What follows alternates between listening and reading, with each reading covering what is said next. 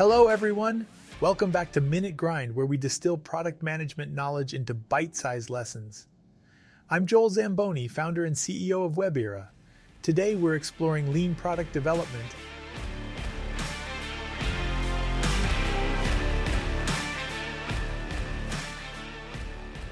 Lean product development is a mindset and methodology that emphasizes speed, learning, and customer value with an aim to eliminate waste throughout the product development process. It was inspired by lean manufacturing and adapted its principles to the software industry. There are three core principles in lean product development. Firstly, eliminate waste. Cut down on anything that doesn't provide value to the customer. This could mean redundant features, unnecessary meetings, or delays. Secondly, build, measure, learn.